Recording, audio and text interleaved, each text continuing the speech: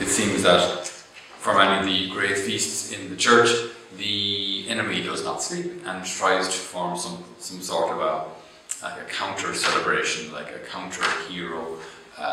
So for Christmas, unfortunately, Santa Claus has kind of become the antithesis, the main focus, dare I say, almost the enemy of Jesus being born on the feast day. You know, that the focus is more on Santa Claus than on Jesus. For the feast then of All Saints, we're already focusing on saints, we're focusing on demons and witches and all those kind of symbols of death, almost. It's a bigger thing in the States than it is here now, but like for Easter, there's a focus on a bunny that lays eggs. I don't really understand the concept. I don't think such a creature exists. But anyway, Easter bunny.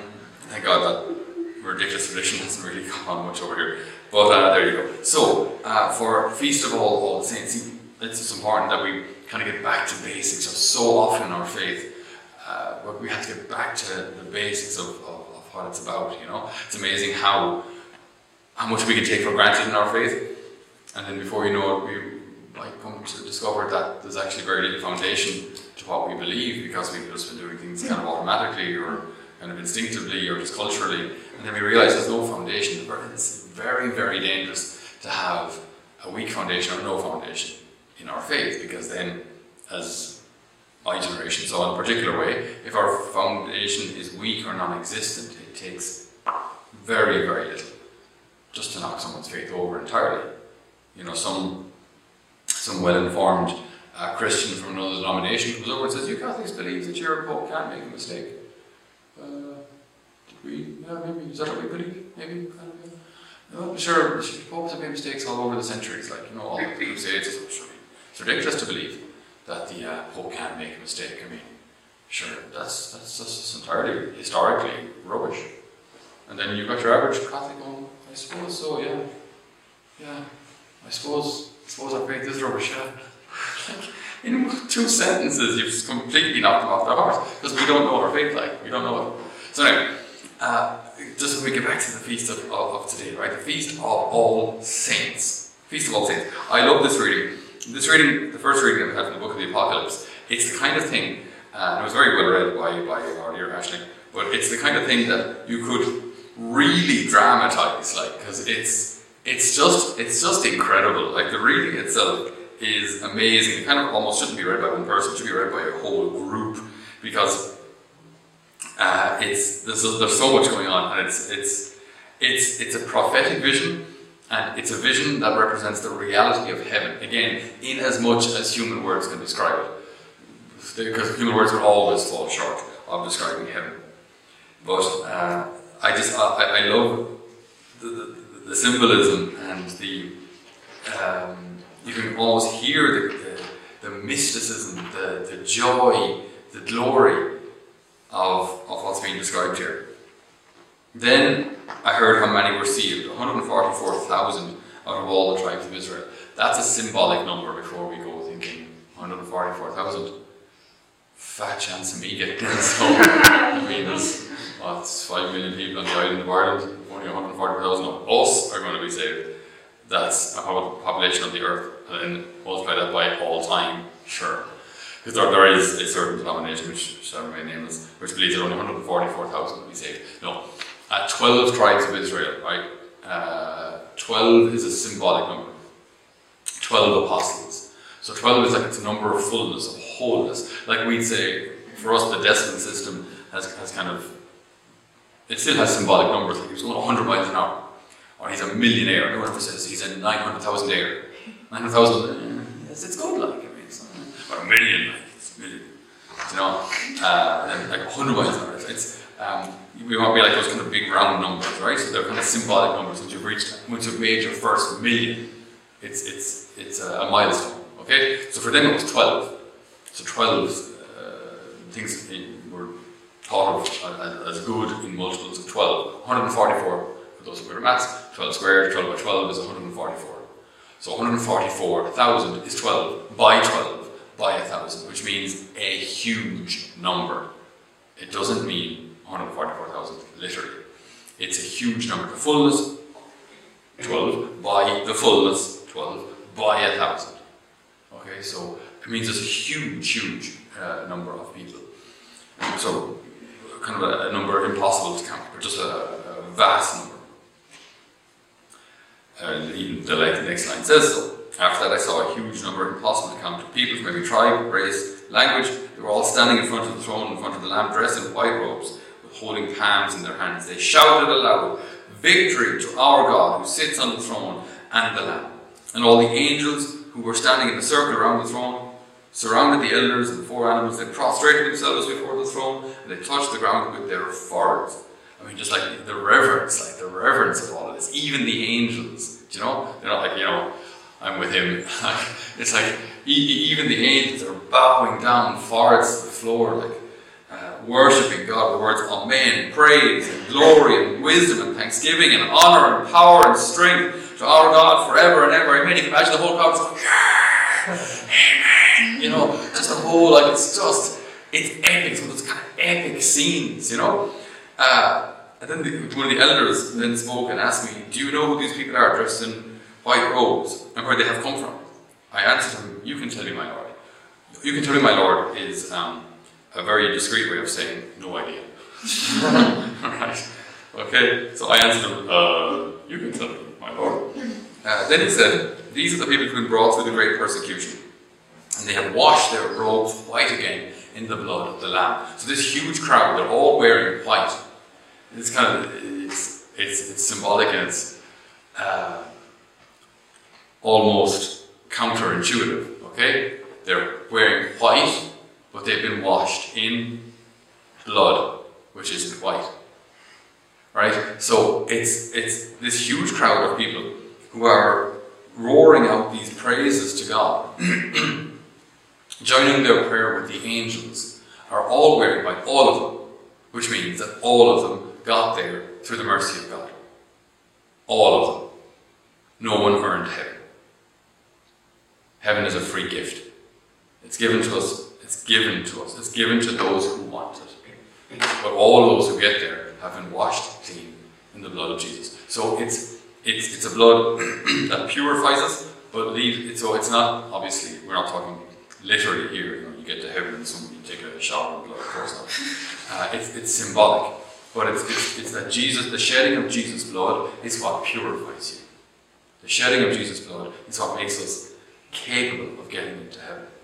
The shedding of Jesus' blood is what paid for our sins to get us there. That way, our stains, our dirt, our shortcomings, they're washed, they're paid for and washed clean in the blood of Jesus. So it's a free gift, as we said before. The gift is free from our side, and we get it for free. But it cost Jesus his life. It's not free from God's perspective. It cost Jesus his life. It's free to us. This is love. The self-effacing, self-giving love. You are so loved, I pay your debt, and I just give that gift to you.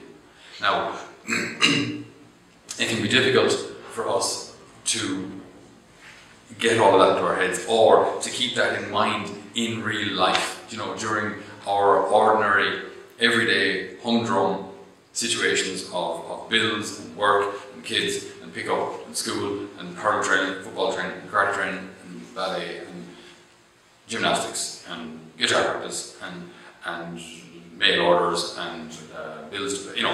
That's daily life. So it can be difficult to keep these heavenly realities in our head during all of that, because the spuds have to be peeled.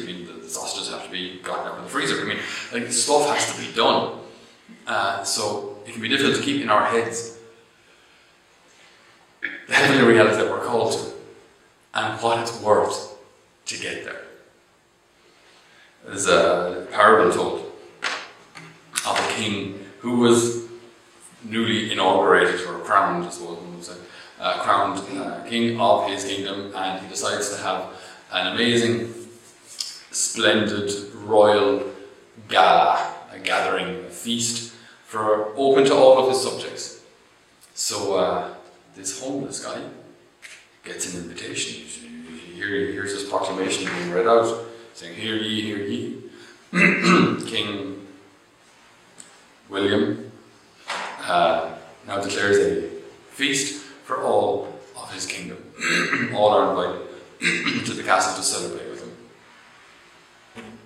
the homeless guys, they're going, fantastic. Free meal, sounds good. So on the appointed day, he turns up at the gates of the castle. There's a huge crowd of people and they're getting in slowly, and his turn comes, so he gets in, like this, flags and it's just all, like everything's just so kind of beautiful and joyful, and everyone is like having a great time. It's free food, it's all this kind of thing. And then you realise that people are actually being allowed into the inner court where the king lives. So I think it's great, right? Queue up just like everyone else, so he queues up. And he sees that as people are getting to the top, they're actually giving the king gifts. And he thought, gifts? I don't have anything to give him. So his turn comes, and he says, the king says, my good and loyal servant, you are very welcome. And then the homeless guy reaches into his pocket and says, I haven't really got anything, except he's got a bag of grain, right, which he's been kind of chomping on. And then kind of reaches in, and if I give it all, I'll have nothing. He takes out one little corn of grain. And the king says, thank you. And you're welcome. And he moves on. When he was leaving the court then, reached into his pocket again, took out his bag, and saw inside that one grain had turned to gold. And he just thought, one grain turned. Why didn't I give him everything? Why didn't I give him everything? This is how it works with God. Whatever we give to him, you see, we get back 100-fold for all eternity. But that can be difficult to remember in the ordinary things of life, that whatever I'm doing, whatever I'm asked to do, whatever tasks we have to do here, there are tasks you like, there are tasks you won't. Cleaning floors, cleaning toilets. There are tasks that people will find difficult. But we do them out of love. And to remember then that whatever we do out of love, we get back 100-fold. And then not just 100-fold, but for all eternity. Even like this reading from the book of the Apocalypse. You've got this great scene, as I say, the angels and the huge crowd and all white and all calling out all these chants and glories to God. And then in my own head, maybe it's just me, but I imagine that's great. What do they do afterwards? After the celebration, what do they do then? Like that must have been great, like for 20 minutes, half an hour. And then what? I think maybe it's just my overactive imagination, but I can't imagine doing anything for more than 2 or 3 hours before it starts to get a wee bit. What's next? So it's very difficult for us to imagine God, even God's presence for all eternity, being enough to satisfy me, because there's nothing on earth that satisfies us for more than 2 or 3 hours before you either get tired, or you need a break, or you're hungry, or whatever it is. Even like Chinese, we all love Chinese in this house, big fans. But when you're 3 hours the way through, you're looking into your bowl or dish going, Ginny, can I actually finish it? I'm good now. So it's like there's nothing on earth, nothing that satisfies us for even more than a day. Even if you go on holidays, like if you go to Spain or something, and you're there on a beach, and this is fantastic. And then it comes like 2 or 3, 4 o'clock in the afternoon, Jane, it's boiling. I think I'm going back to the hotel, that's air conditioning. Do you know what I mean? There's nothing like, whatever you like, even going to a match, everyone goes, roar on, it's all good, and then I just, right, that's better hit the road, I'm going to get hit of the traffic, on. And even that, it's like, we better get going, I'm going to be stuck in the car all day. So there's just nothing on earth that satisfies us for more than a couple of hours. So it's difficult for us to imagine heaven being enough for all, even God being enough for all eternity. So maybe that's why the Catechism doesn't really say a whole pile, because it's just way beyond anything we've ever experienced. You might have heard of Blaise Pascal, a rather smart chap from France back in the day, who apparently actually had a wee bit of an issue with gambling. Okay? But he was a man of faith as well. But he came up with what's called Pascal's wager, which I'll elaborate slightly on to make it a bit easier to understand. And he was talking about the idea of faith. So living a life of faith. What if it's all made up? What if heaven isn't real? What if God isn't real? And so, being a man who was somewhat taken by a fair wager, he logically calculated it out, worked it out. Okay? So say we believe in God, and we live accordingly. So, I believe in God, and then I live a good life because I believe that God sees what I do, so it matters what I do, even the stuff that isn't visible to others, what I think. Holding on to resentment, holding on to hatred, no one sees that, but God does. So, I believe in God, and I live accordingly. If heaven is real, then I get to heaven. If I believe in God, but I don't do what he says, well then, if heaven is real, I don't get to heaven. Okay, now, if God isn't real, but I believe in him. Now, because I believe in God, who isn't real, well, I'm still trying to obey his commandments. I'm still trying to be forgiving, still trying to take care of my neighbour, still trying to be faithful to my wife, still trying to be, a good and loyal father, not just always follow my passions or my hobbies. I'm trying to do that because I think God sees me, but he doesn't actually exist. Now, when I die, they'll pop me into a hole, I won't know the difference. But, because I've lived a life like that, I've actually created heaven here. I've been a better father, citizen, worker, husband, everything, because I believe in God. So, his wager is, if we believe in God, as understood by our Christian faith, if I believe in God, we don't lose.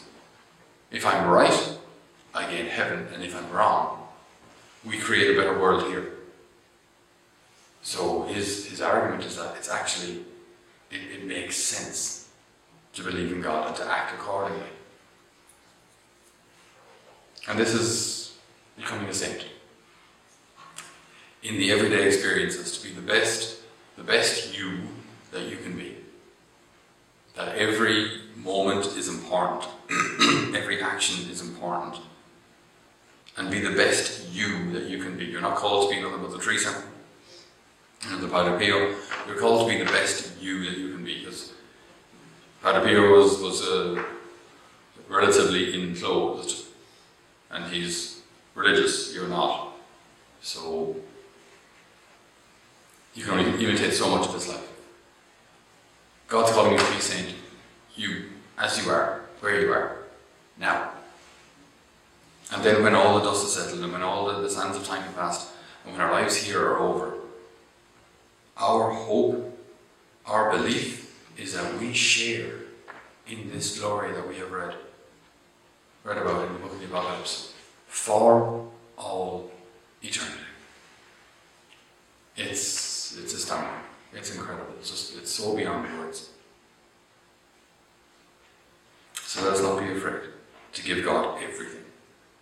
Because whatever we give to him, we get back 100-fold for all eternity.